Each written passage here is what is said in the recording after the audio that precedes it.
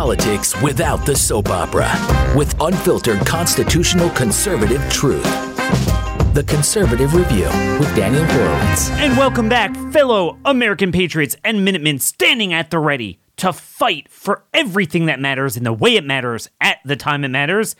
And the time is Friday today, end of the week. So much to cover, so little time. Daniel Horowitz, your host, back here today. No low IQ, no groupthink. We focus on what actually matters. We give you new information and where our influence will actually land.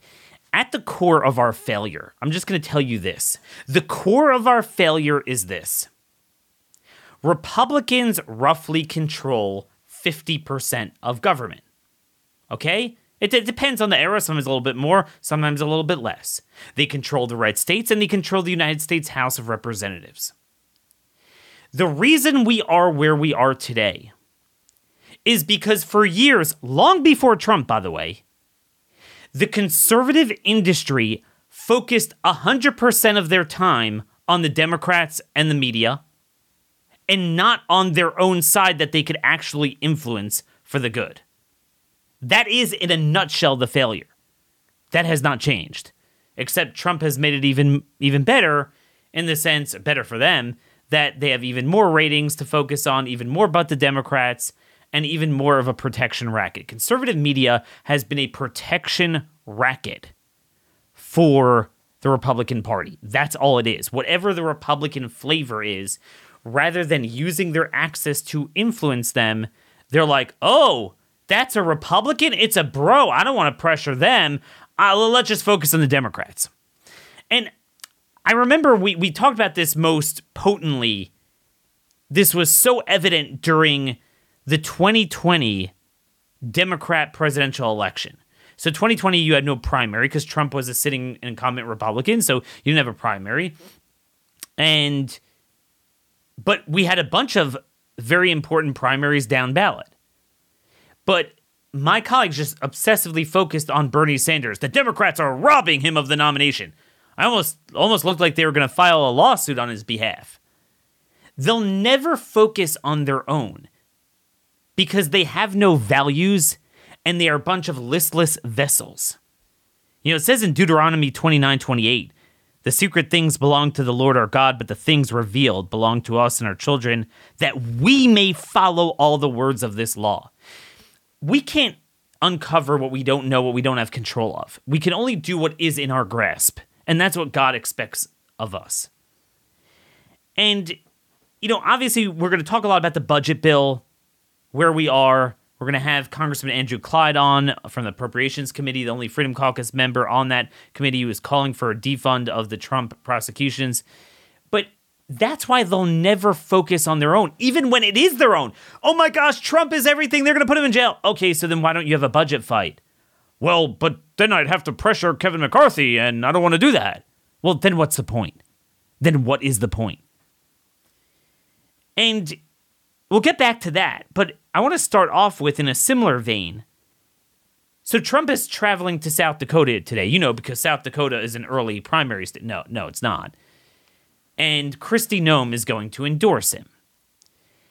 And there's going to be a lot of things thrown around today that somehow Kristi Noem is the true hero on COVID. And Kristi Noem is a great conservative. And there's pretty much unanimity of opinion in the conservative industry that she's awesome. So we're at a point now where Kristi Noem, who embodies the chambercrats, she was like that as Boehner's bootlicker in her 6 years in Congress. I called it out at the time. She's a hero, and DeSantis is crap. That's essentially what a listless vessel is. That's where we are in the movement, where we have so failed to focus on our own, and it's all but the Democrats. So then, but the Democrats just becomes a show, and it just becomes antics. So whoever does the antics, and now the antics is saddling yourself up to Trump, putting out cool videos, sometimes even superficial things like a black Republican, so he's automatically great simply because he's black. So Kristi Noem, she's good looking, so that somehow makes it that she's a righteous hero.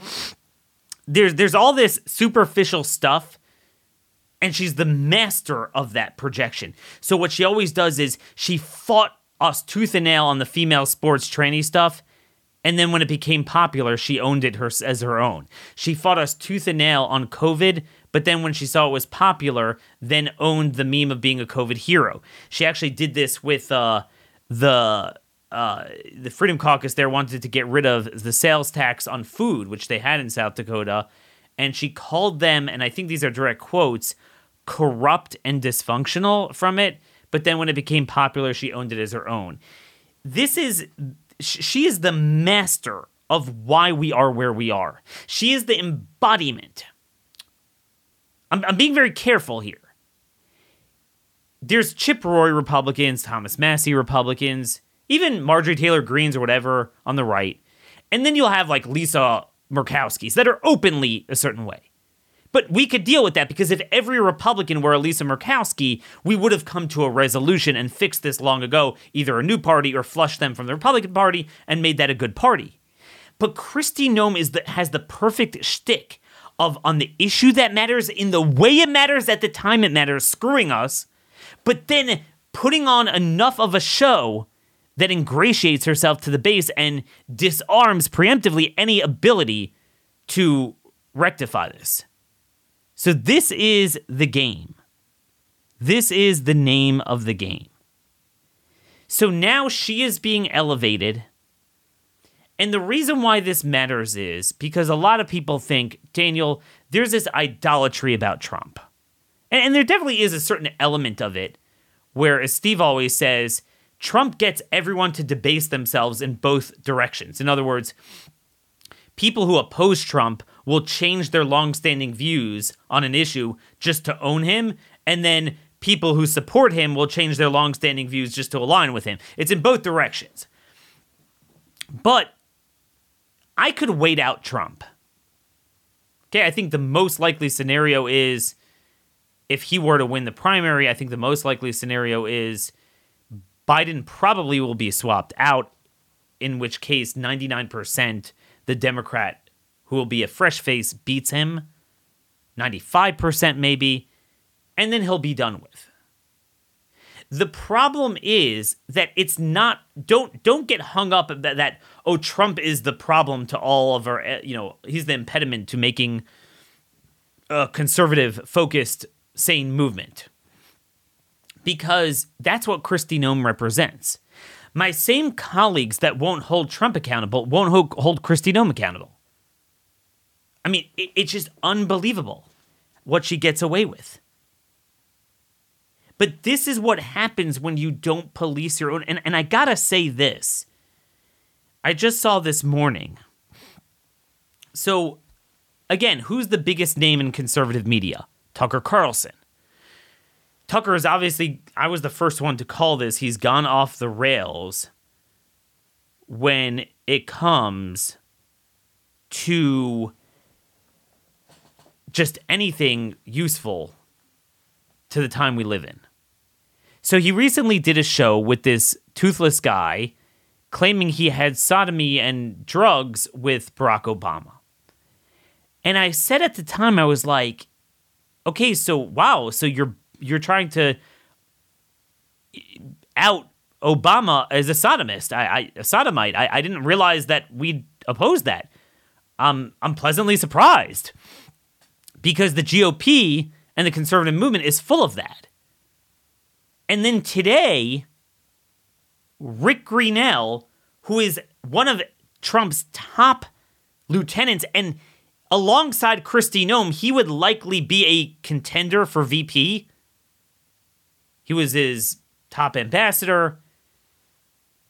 And Rick Greenell, as those of you who are on social media, his shtick is he goes around calling every one of us homophobic.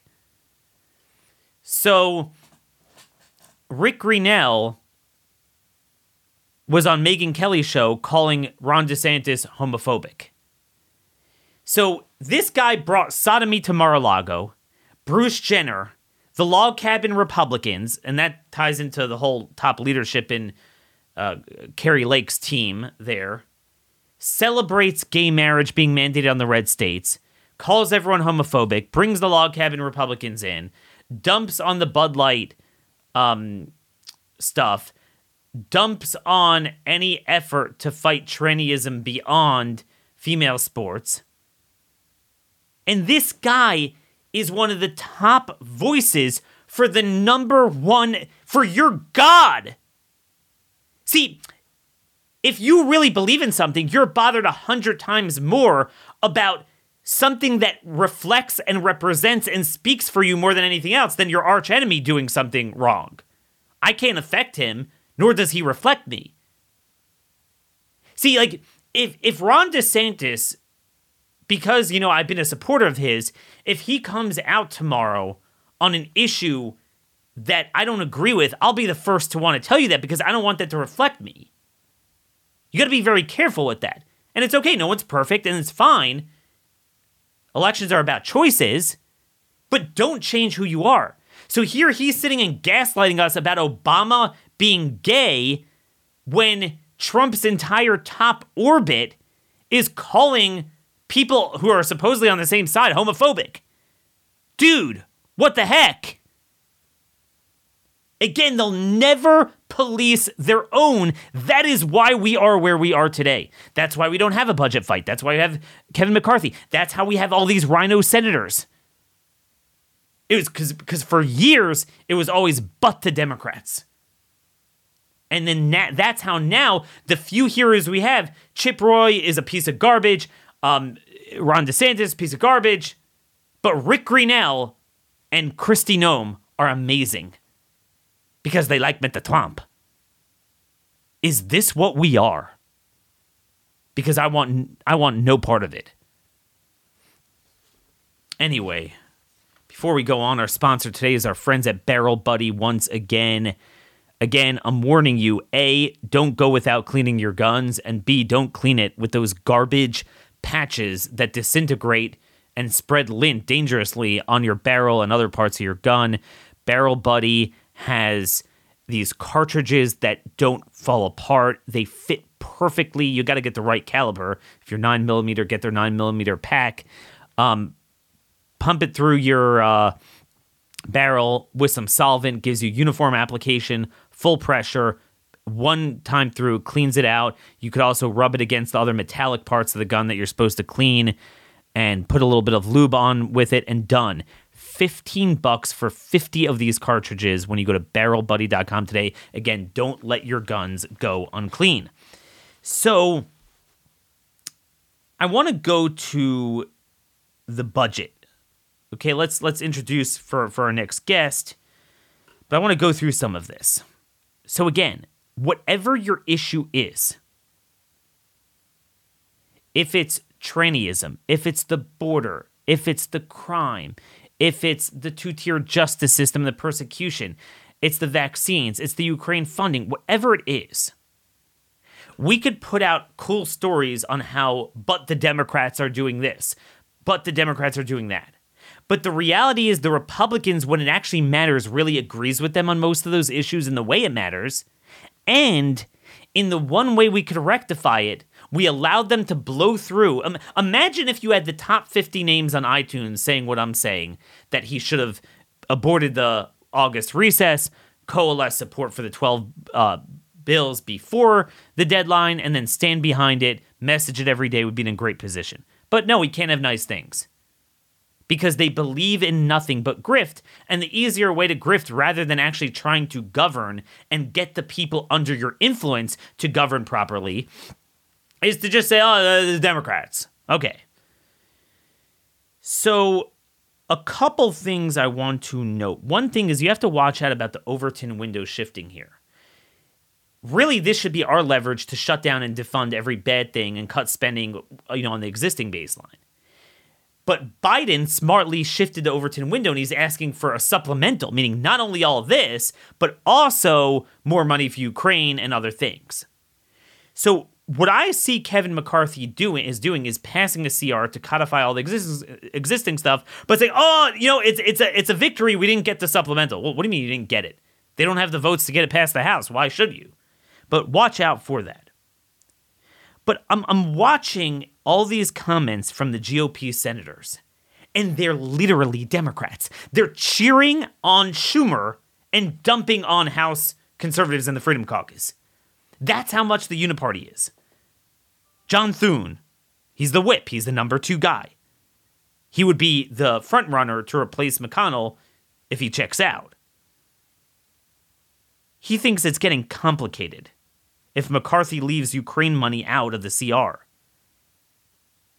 At some point, we've got to deal with the Ukraine issue. But if they send us a vehicle that we could do something with when it comes over here, that's also a possibility that they'll tack on Ukraine funding to whatever they send. Even Josh Hawley,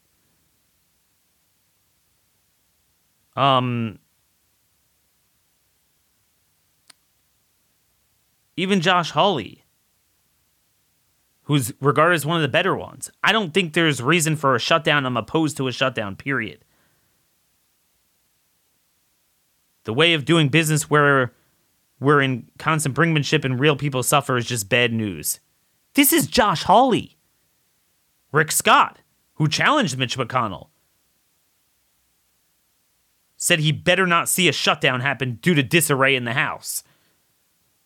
Again, it's not, you better not fund open borders. You better not kill people with the vaccines. You better not lock people up for 20 years for doing nothing while letting BLM and Antifa destroy federal buildings and get no punishment for it. Their outrage is on Chip Roy and people like that. And Andrew Clyde, our next guest. John Bozeman from Arkansas. Again, all red, deep red states. The House's funding bills come in much lower than the top line agreed to as part of the debt limit deal, which has frustrated some Senate Republicans too. That's especially true for the agricultural funding bill, said Bozeman. He said the Senate's approach is more prudent and House Republicans are going to do what they're going to do. So he sides with Biden and Schumer over conservatives. Senator Cornyn from Texas, who for many years was the whip, the number 2 guy, also touted as a possible replacement for McConnell. He said that if the House sends over a bill that doesn't include assistance to Kiev, he has confidence that the Senate will tack it on and send it right back to them. Quote, I understand whatever McCarthy needs to do to pass a bill, but I think he also understands it's going to come back to him with Ukraine aid in it from the Senate. We're going to have to work that out. How do you even relate to these people? But folks, we are now, I'm not even 40 years old. And I have now lived long enough in politics to be living through some of the senators that I tried to defeat going up for their 3rd re-election in a primary after they clearly betrayed us, and there should have been a movement going after them, and they could just get renominated through the front door every time. They were like, it's terrible, the winos. Yeah, you're part of that, buddy. There's nobody around who has more clout on this than me. Nobody, literally. There's almost nobody alive who has warned earlier on about these very, very people. Every one of them, although Hawley is, wow, that's a new one. But Thune and Cornyn, there's a lot more quotes in there from Tillis. I tried so hard. He was K Street before he ever walked in. He was Speaker of the North Carolina House. But I was always the only one focusing on this. And this is why we're dealt such a bad hand. But what I'm warning you is it's going to continue. It's going to continue. This is the thing. We just don't care about outcomes. And this is the thing that we're going to let Trump get away with this thing of saying Kristi Noem was much better than DeSantis on COVID, but then he praises Cuomo at the same time. Because we don't believe in anything. You know, I want to make something very clear. There's something interesting about sitting in my seat. I have spent the last 15 years focusing on the issues that matter and the way they matter at the time they matter. I've pretty much, with almost very few exceptions, except when I'm, the few times I'm out, for 15 years, I have had a daily column, on a workday, Monday through Friday on whatever legislative issues, political issues on the right, primaries, the things that we should care about. And then for the last, how long has it been? 7 years? We've had this show at least regularly, as an audio format. So there's something interesting about that. You actually live through and fight through in a very detailed manner everything. So I'm not just a Johnny-come-lately, I support DeSantis, so I kind of like retrospectively dig up some oppo on Trump. I wrote a column on October 26th, 2020, begging Trump, you got to get rid of Debbie Birx. And she was running around to all the red states, pressuring the hell of it. Again, she wasn't deep state. She was the White House. And this wasn't just the first few days in March. It was October. And like we said yesterday, even January 2021 in his final hours was pressuring Florida to mask, mandate, and shut down. And I warned that, quote, she was traveling the country demanding that states follow Joe Biden's policies, even as a Trump White House official. Why is Dr. Birx still able to tour the country as a Trump administration official and propagate panic that directly conflicts with the espoused views of her boss? And then I ended with an ominous warning. Remember, this is days before the election. I warned that if Trump wins a second term, he must speak consistently with one voice. Unless there is a policy shakeup, Birx will continue to promote Biden's worldview even after he is defeated. Think about how ominous that is, because I was commenting on, it was right after the final debate between them. And, Biden was obviously saying, I'm going to shut everyone down. I'm going to mask. I'm going to do this and that. And I was like, Trump, your top person on this in the White House is going around demanding that red states follow Biden's ideas before he even gets elected. And I warned you, you can't have an administration that doesn't speak with one voice. And this is still the problem to this day with the guy. He himself doesn't speak with one voice, but then you'll have Rick Grinnell doing the gay stuff, Lindsey Graham doing his stuff. And you contrast that to DeSantis, where he had a deep stater in the Department of Health, this Rebecca Jones, if you remember, who was in charge of the dashboard, the COVID dashboard, pimping Fauciism and trashing him. He chucked her in May 2020. You had Scott Rivkees, who was the original Surgeon General. He showed up at one of the governor's COVID briefings April 20th. Okay? And he started pimping masks. This was April 20th. And his staff marched Scott out, grabbed him, and marched him out. He's never heard from again. It took a little bit longer to replace him, and that was because there were problems with the legislature, the Republicans there. But you gotta speak with one voice. And again, this is the whole problem with the whole talking point thing about what people did at a snapshot with COVID. COVID is like a 9-inning ball game. If you have a team that, let's say, wins 10-1, but the team that scored one run did better during one or two plays of one inning, you got to focus on the whole game. Too many people freeze time May 2020, and then nothing happened from there until now. So let's put aside the fact that Kristi Noem, first of all, she did issue executive orders doing the same thing every other state did, and then she tried to also codify it in the legislature, and they rebuffed her twice. But she actually did do it. She did shut things down. She shut down a racing competition. She shut down beef plants. There's actually a whole story. One of them committed suicide because of it. There's a lot going on there. But then what happened was, by May, it was like, well, hey, there's no COVID here in South Dakota, like there was on the East Coast.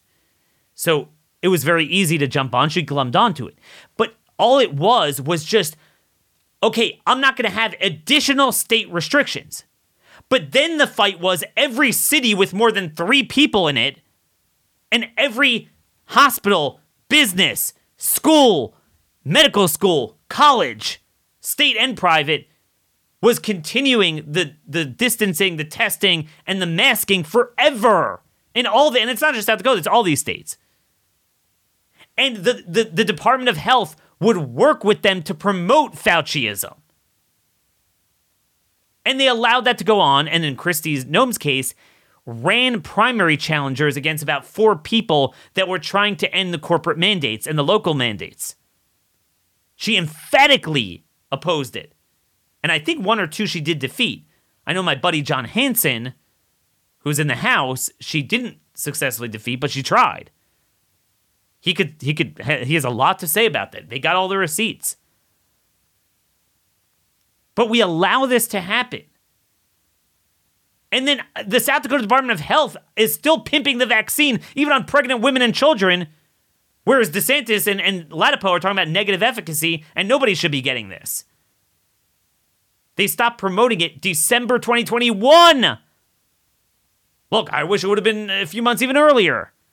But no other state is doing that even now. So the issue now is the vaccines. And it's your willingness to fight the localities. And the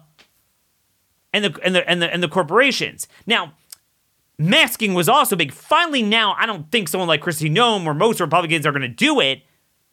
But again, it's too little too late. And by the way, it's yesterday's issue. The place where masking is going to be the most relevant is going to be in healthcare settings, because in red states, and certainly blue states, but even red states, we didn't even get rid of it until fairly recently. So that's going to keep coming back, and DeSantis is the only one who banned them in hospitals. Everyone else is, I can't lose the CMS funding. This is the difference between when you have an ideological rudder and you care and put in the effort every day to row and steer towards that outcome versus a listless vessel who freaking has no outcome, so you'll take any flashy thing. Oh, Kristi Noem's awesome. Elise Stefanik is awesome. Rick Greenell's sodomy is awesome. Bruce Jenner's balls cutting is awesome. Because it's the Trump. But again, it's not just Trump. It'll be the next flavor. You see how easily someone like Vivek Ramaswamy is able to come and just grab all of conservative talk in 3 seconds out of nowhere, and no one ever questions, how the hell does a guy like that come out of nowhere, and what has he done for us, and who's putting him up? And to this day, most will still treat him like a hero, even after he's been exposed as a fraud on every single issue. A real pump and dump shyster in finance. Pharma finance. So that tells me there's 50 more where he came from. So those of you who think, yeah, we could kind of wait out Trump and then go back to... No. We have a movement led by people who have acculturated them to glumming onto style over substance when the style is artfully designed to serve as a loincloth to cover up their defects and even betrayal and perfidy on the issues that matter, in the way they matter, at the time they matter. Never forget my motto. That is the single biggest thing you need to understand for political science. You will understand all of the sleight of hands when you think about it in that way. On paper, it looks like most Republicans believe in what you and I believe in. But when you look at it in that prism, almost none of them do. And this is what's so tragic. Because again, if this were out in the open, fine. Then we'd move on, resolve it, and everyone would understand it.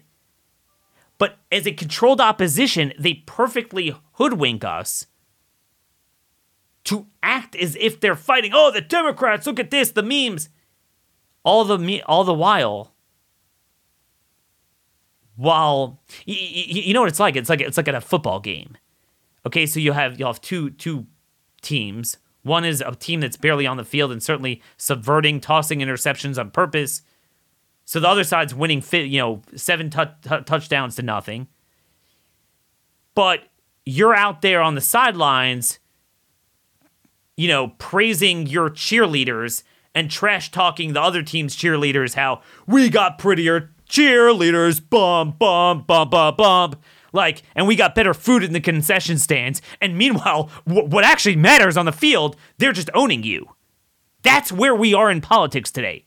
And it's all because we have a fraudulent, low IQ, listless, godless, soulless, rudderless leadership at all levels of elected and unelected fake conservative and Republican politics.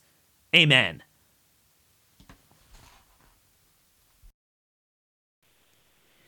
So, folks, I want to give you a vivid, very specific illustration of this analogy of the cheerleaders and concession stands versus the actual playing field.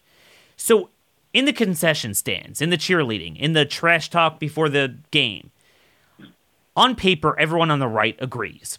Okay, all my colleagues say the same thing. The border's open. This is insane. We got an invasion at the border. You got the government funding castration of kids. You got the Green New Deal. You got the inflation from unconscionable spending and servicing of the debt. You got the COVID stuff, the vaccines, which are crazy. You have the endless funding of Ukraine. And you certainly have the weaponization of our law enforcement at federal level being used for this anarcho-tyranny, this two-tier justice system, persecuting people, not limited to, but including Donald Trump himself. So that's a tall order. And I think we've kind of covered the main issues. You could throw in the destruction of our military and the culture in it and the mission readiness and the stuff they're doing there. You know, we kind of covered those are the main grievances. You know, some will have one or two here or there, but pretty much universal. Certainly on the right, even among establishment Republicans, they'll indulge it, although not the vaccine injury. They don't want to talk about that. But generally, it's pretty united behind that. But then you have the playing field. There's only one thing we can do that will force a national cathartic moment. Okay? There's only one piece of leverage. We don't have leverage to change public health laws or change any laws or even impeachment. We could maybe pass out of the House. You can't do it in the Senate. We don't have the votes. Half the Republicans will join the Democrats there. The default of impeachment is what? Nothing happens. Biden stays. Whereas when it comes to a budget, the default is you guys get zero funding for what you want unless you come to the table and negotiate with our bills where we'll fund government, but we will not fund odious policies that violate the social compact, that harm the American consumer, that harm our security, that harm our health, and harm our, basic tenets of due process and equal protection. This, as I laid out in my column July 19th, is what Kevin McCarthy should have been doing for the entire August recess. If we believe in the seriousness of the moment, they should have been unifying the conference, because a lot of disagreements, unify each week behind a different area of government through these appropriation bills, focus on the aforementioned issues, and you come into September unified and jam the Senate. Instead, we fell asleep. Nothing happened. No one cared about the budget bill. Now, there are some parts of the appropriation bills that the House has passed through committee that do contain some of those riders that we talk about. But the problem is there's no confidence that they're going to stand behind them for the first time ever and say, this is our bill. We're going to articulate it. We will move from this no further. And in fact, McCarthy has already worked out with Schumer that he wants to do another continuing resolution. But don't worry, in December, then they'll fight and won't move off of it unless they, the bills contain what we want. Do you really believe that? And that's kind of where we are right now. So one of the members of Congress that's really trying to fight in the way it matters at the time it matters is Congressman Andrew Clyde, serving Georgia's 9th District. He's in his second term in the House. It's the kind of the northeastern part of the state. He served in the U.S. Navy for 28 years before being in Congress, included 3 combat tours as well. He owns a small firearms business in Georgia, really living the life of a patriot. He's also a Freedom Caucus member. And the unique thing is he's one of 4 Freedom Caucus members who actually, for once, does sit on the Appropriations Committee. There are 2 appropriation bills that have yet to pass full committee yet. Commerce, Justice, Science, and Labor, HHS. So that ropes in among the biggest issues, which are the whole vaccine stuff, the COVID stuff, as well as the DOJ, FBI funding weaponization. he has two amendments calling the bluff. We all say that we cannot go on as a banana republic with them targeting the leader of the opposition. So he's like, well, then we need to make it clear that we're not going to fund the DOJ without any defund rider to defund Jack Smith's prosecution. Bizarrely, none of my colleagues and Trump himself are calling for it, and I can't figure this out. But with us to discuss this and more is Congressman Cloud himself. Congressman, welcome to the first time to Blaze Media. Hopefully, not the last. Well, thank you, Daniel. It's great to be with you. Love to talk. Love to talk what we can actually do. I want to talk action. Action, and that's the important thing. So talk about where we are right now, what you feel we're able to do. Obviously, there's a lot of you heard the grievances I mentioned. There's probably a few more I didn't mention. Now, I think we all understand that in any brinkmanship, we might not get every spending level, every policy, but we sure as heck better get a few of them. And obviously, when it comes to the vaccines, when it comes to the COVID stuff, and when it comes into the DOJ targeting, that's literally life and liberty in its most basic sense. What are your plans with those appropriation bills, and how do you feel we could build momentum even before it reaches the floor? Well, I think we're at an optimum time right now because Congress is at its apex of power, which is when we actually fund the next fiscal year's government. And we have two appropriations, what you said, with CJS, Commerce, Justice, Science, and Labor, HHS. I'm on both of those subcommittees, by the way. And when we bring Commerce, Justice, Science to the full committee for a markup to send it to the House floor, that will be the time that I will introduce two amendments. Because in my opinion, it is critical that we keep our focus on what our country, saving our country, because we're going down the path of a banana republic. And that's just what I'm seeing here. So these two appropriations, these two amendments are going to, one, eliminate the ability of the federal government to fund the Department of Justice in the federal government to fund the prosecution of a presidential candidate before the November 5th, 2024 election. So that means Jack Smith's ability to prosecute, not investigate, but prosecute will be eliminated. The second one will do the same thing on the state level. It will eliminate any federal funds going to a state entity that would prosecute a presidential candidate in the presidential election.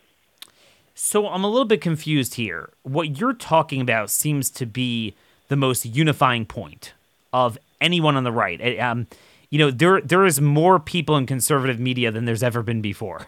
It's a pretty robust industry.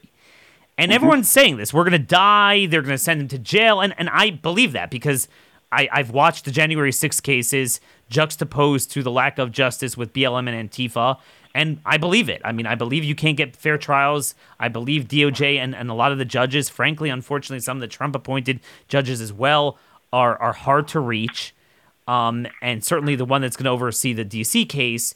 So to me, I don't see a way out of Trump not going to jail. I mean, unless someone sees, I don't see it. I don't see something that you could certainly rely upon and roll the dice on.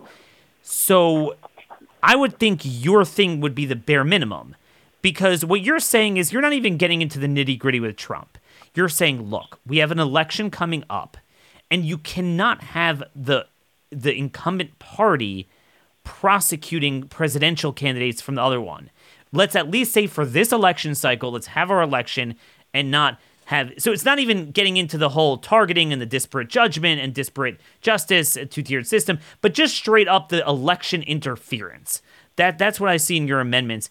Why am I the only one touting it? Or I mean, are you? Did the president or former president call you, or any of his associates?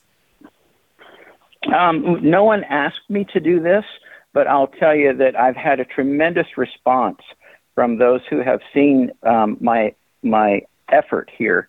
And it has all been positive. I've had some communications that have said, thank you very much. I think what you saw yesterday here in Georgia, where the president is attempting to move the state prosecution under Fani Willis to the federal level, I think that is probably, that's a great idea. I think that's what should happen. Then we can more easily defund it at the federal level. But this defunds the prosecution, all right, of Jack Smith and any attempt at the federal level. And then also it denies federal funds to any office at the state level that goes ahead and does this. Because the whole point here, from what I see, is the process becomes the penalty. No matter what the end result is, if you allow a prosecution to go forward, then you're going to have trial dates at specific times as you see the calendar that's been laid out. Yep. There's one on January 15th, which is the Iowa caucus itself.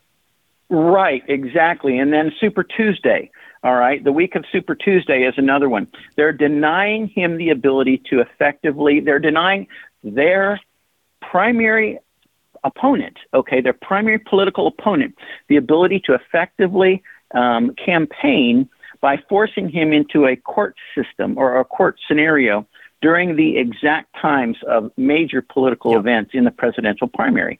And that is clearly election interference, and we can't allow that in this country.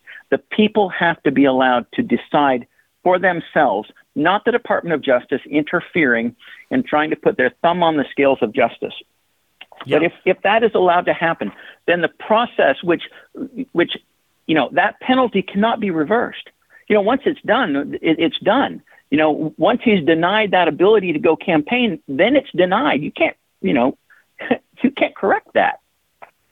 So that I agree with that, and again, like I'm seeing from Trump's world, they're calling for impeachment of Biden, and none of us are opposed to that. But I think my concern is, and I don't want the speaker to go and placate the base with a standalone impeachment vote. That again, it's not going to go anywhere ultimately. There's no leverage there. We've never succeeded in history, and this time we'll probably get 20 votes in the Senate.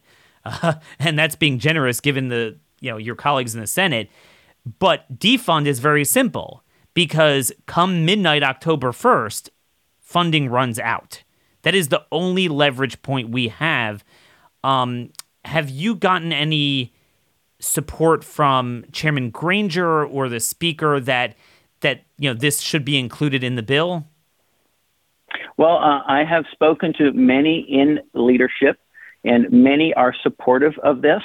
Okay, it's going to, the Speaker and Chairman Granger are just two of the 222 Republicans that we have, and I think that this bill will go forward, and I believe it will be passed. Now, I need to remind the folks that this is even-handed. This is either presidential candidate, or any presidential candidate. This isn't just Donald Trump. All right. Now that means the defunding of the prosecution of any presidential candidate. Now that doesn't mean it eliminates impeachment. It doesn't, because what we're dealing with is the appropriation for the executive branch for the Department of Justice. But if that theoretically Biden, more information would come out about his Ukraine bribe scandal, he wouldn't be able to be, not that his DOJ would, but they wouldn't be able to prosecute him either. And I'm assuming this expires November 2024? Yes, it expires November 2024. They could, go after that person after that point. But I mean, it's been long-standing policy for the Department of Justice anyway that they cannot prosecute a sitting president. All right, that's why the Constitution has impeachment in it. It's because the Department of Justice can't go against the sitting president. That is for Congress and the Senate to do. I mean, again, I have not seen this from any of the top Trump people, including the president himself.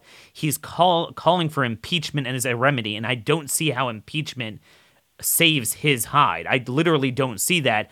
I love the way you crafted this, that it doesn't even look like you're trying to even prejudge his innocence. You're just saying, look, let's all agree just for this year, we're not going to prosecute any presidential candidate of either major party or any other party, And you could, if there's really a serious crime, he doesn't escape justice. You could do it after November.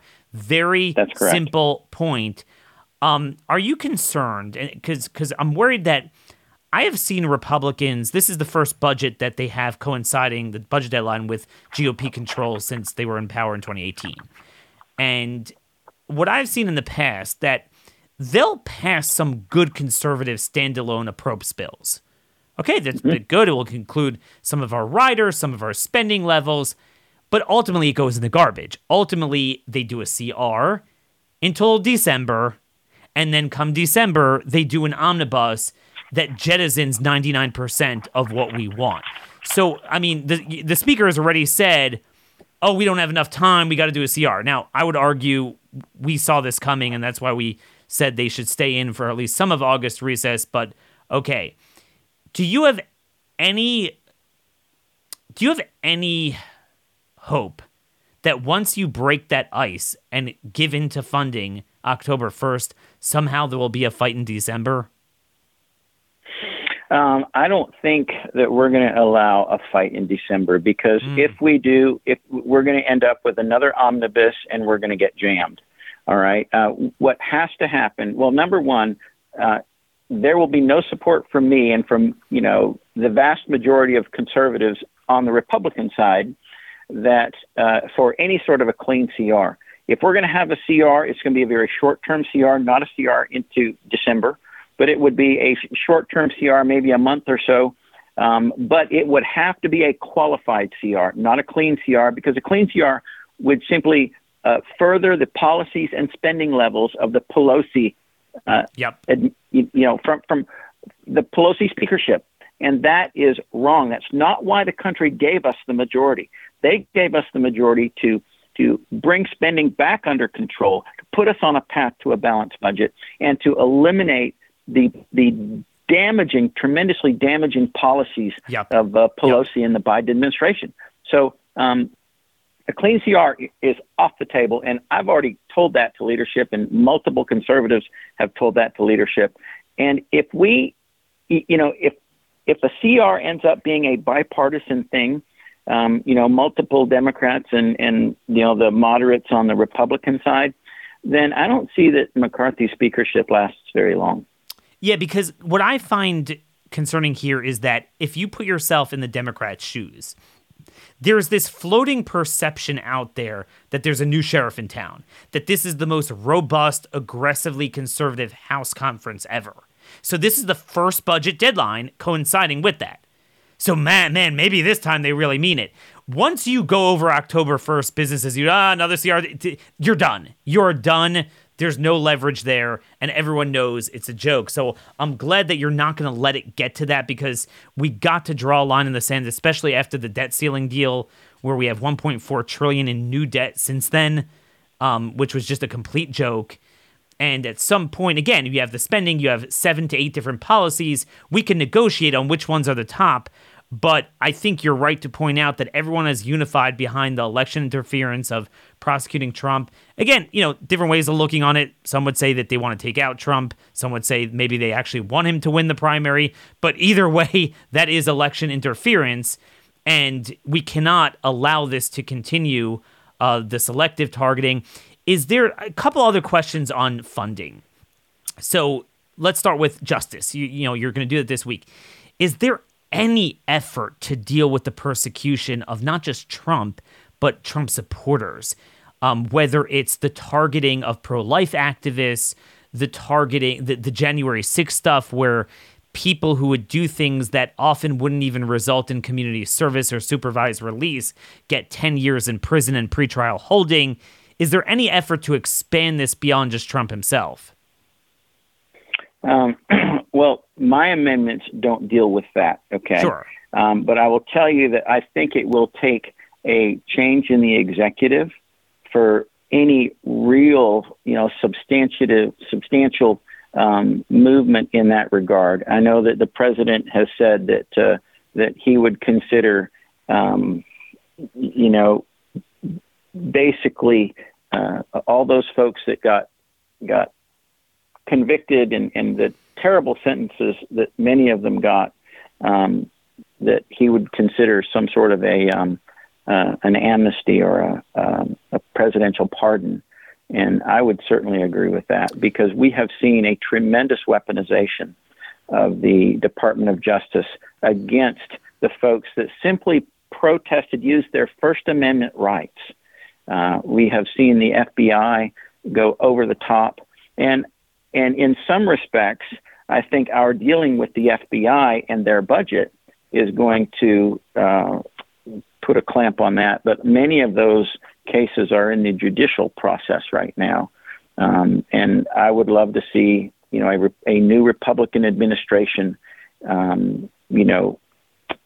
go that route of pardoning and when people are prosecuted for their political beliefs, then we have lost the great tenet. We have lost a lot of the First Amendment in our country, and that's wrong. We can't have that. No, and that's the thing. When you take a guy that said to a police officer, "I need to go back in, I need to get my flag," and then they use that to hit him with 1511, say, "Oh, you are disrupting and distracting an officer in the middle of that's clear. You're not going after the guy for what he did, but for what he believes." And that's the problem we're seeing. I'm just not seeing enough zeal among House leadership to break into this. And I think it would be very easy to put out an amendment and say, look, you cannot embark on any new prosecutions that you're not alleging that the individual committed a violent crime. Because by definition, 2.5 years later, if you're roping in new people, you're roping in people that just literally didn't do anything. And certainly nothing that historically we would have ever charged people with. I don't know if this was before your time, but you always had the DREAM Act people, often illegal aliens themselves. They'd come in and defecate on the House office floors. They would disrupt every House Judiciary Committee hearing. There was a period of time we couldn't get an immigration hearing without a disruption. It was literally disrupting official proceedings. No one was ever charged on that. They never got a day in prison. And if anything, we went in the opposite direction just because it was viewed as a political protest, as obnoxious as it was, that you just kind of don't want to look like you're prosecuting political opponents. And now we went the other way. So I really would encourage just some movement among you and your colleagues in approps on CJS to deal with January 6th in some way. The other thing my listeners will want to hear from you about is the other outstanding one that you're going to consider next week, which is labor HHS. So, I mean, we have thousands of academic peer-reviewed studies that show the vaccines have negative efficacy and cause a tremendous amount of harm potentially to every organ system in the body. I mean, we're 2.5 years, and this is not even news anymore. Yet the policies don't change. Our government's funding more, distributing, marketing, no accountability for Pfizer. Is there any effort to deal with that in the HHS funding bill? Well, I'll tell you, that just goes to show you the power of big pharma, in Congress. And there will be no funding for any sort of a vaccine mandate whatsoever. I think that's pretty clear. I would never vote for any amendment that would allow for any sort of a vaccine mandate. I think that's wrong. That should be up to people to decide what they want to do, whether it's for healthcare workers or for, airline employees or you name it, okay? I think that's 100% wrong. So as I recall in the bill, there is no funding for that. And I think there's a prohibition for that as well. So I'll have to go back and look at the bill again. But we don't have that in committee yet, and when that comes up in committee, that's certainly something that would be considered. Sure, and I would just encourage you. I mean, you guys are really at the forefront of this. It's a rare opportunity where you have some conservatives on appropriations, and this is your time to put it into the base part of the bill so we don't have to fight to get it in later. So I'm really glad you're doing this with the political targeting. And again, I would say what your amendment is the most unifying amendment. It whether you think Trump is completely innocent and this is bogus, and obviously most of us do, at least to some degree, that's not even your point. just don't interfere with the election. This should be a universal amendment, and I look forward to Trump endorsing it. I hope he does. If he doesn't, it would kind of be perplexing. He said that he's not worried about going to jail. It's funny. I think we're kind of more worried about him than he is, because I think he is, and there's a sense of urgency. I tell you, when you have a Democrat prosecutor, you have a Democrat judge, clearly left-wing judge. You have D.C., which is a 95% Democrat. So you have a jury pool that's Democrat. And if you think you're going to pull, a more balanced jury pool for a trial jury than you do out of a grand jury, all right, you've seen what the grand jury did. That's very, very concerning to me. Yep. I mean, you literally have the Department of Justice becoming the Democrats' party's election interference arm, and now the justice system, the court system, literally becoming the same thing. So the Democrats believe, obviously, the ends justify the means. That's not the way our country operates. That's not freedom. That's not liberty. That's not fair.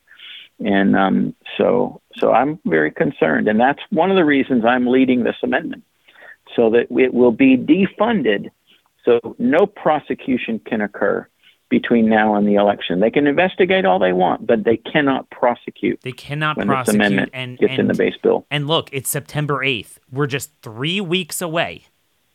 Midnight, October 1st, the lights go out. The lights should not be turned on or kept on without certain bare-bone American traditions continuing. I would argue there's a litany of them. I would argue the vaccines shouldn't be funded. I would argue the catch and release of the border shouldn't be funded. There's a lot of things there. But I have a lot of my colleagues dancing around about the mugshot and the this and the memes. But you're the only one providing a path to stop it. Even if Trump or DeSantis or someone else wins, January 20th, 2025 is too late. That is too late. We don't have time. This needs to be rectified. And again, I would argue you're focused on election interference, but it's also, and I know you would agree, it's the precedent. It's beyond Trump. They are now openly targeting people for their political beliefs. They believe people like me who don't like the vaccine are a problem. DHS is putting out bulletins on that. This is a very big issue. I'll give you the last word. We'll sew up. Well, thank you very much. I appreciate you having me on to be able to talk about this and tell your listeners how absolutely important it is, because for the liberty of our country, we have to stop the weaponization of the Department of Justice. President Biden himself literally declared that back in November of last year, he said that he was going to use the Department of Justice to defeat his political opponent. Yep. His words, "We just have to demonstrate that he will not take power. And if he does run, I'm making sure he," and then he adds the caveat, "under legitimate efforts of the Constitution," which none of us believe he's ever even would do that. "But I'm making sure he does not become the next president again." And his Department of Justice is following through on that. It's got to be stopped. The way to do it is to defund it. And that's what we're doing. The people are sick of all talk and no action. This is action.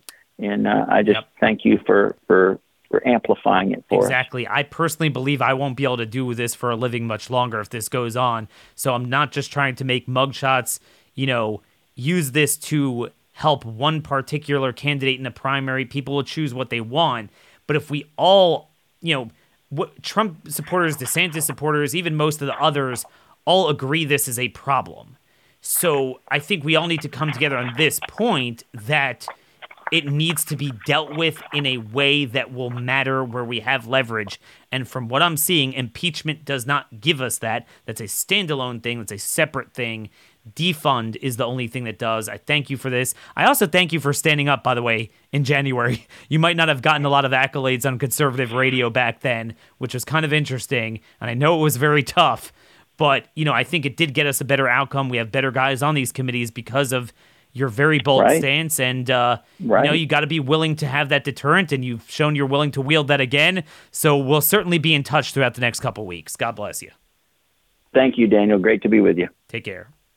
So, folks, that was Congressman Andrew Clyde, Georgia's 9th District, a new voice to the Blaze. We haven't had him on CR Podcast before. Let me know what you think. Daniel Hurwitz at startmail.com. Again, that's it. I think he's a very mild-mannered guy, serious guy. Just look, this is something we should all be able to rally behind. I'm not going to get into too much trouble there with the Trump people. It is very telling and revealing that I have not seen any public support from Trump and his top people endorsing this and emphatically making this the top thing. And I can't, if you believe what they say, take it face value, we can't live on. It's a banana republic. They can't campaign, and they're interfering, and he's going to go straight to jail. All my colleagues are saying that. All the Trump people are saying that. So this is the only path. And again, I think he did it in a clever way because, let's face it, Trump himself is pretty unpopular. I'd much rather have a shutdown fight over the vaccines, over the border, over the tranny funding, over things like that. Let's face it, over the inflation, the Green New Deal. But it is a problem. And I think the way he frames it, it's not just, Trump is innocent. Hey, you could still investigate and you could prosecute after the election. But we're just saying there cannot be funding for prosecutions interfering with the election of any candidate, Democrat, Republican. I think that's good messaging. I think it's the right leverage. No one has shown a better way of doing it. It's bizarre. There's not a lot of support behind it, but let me know what you think. Daniel Hurwitz at startmail.com is the email. At rmconservative is the Twitter.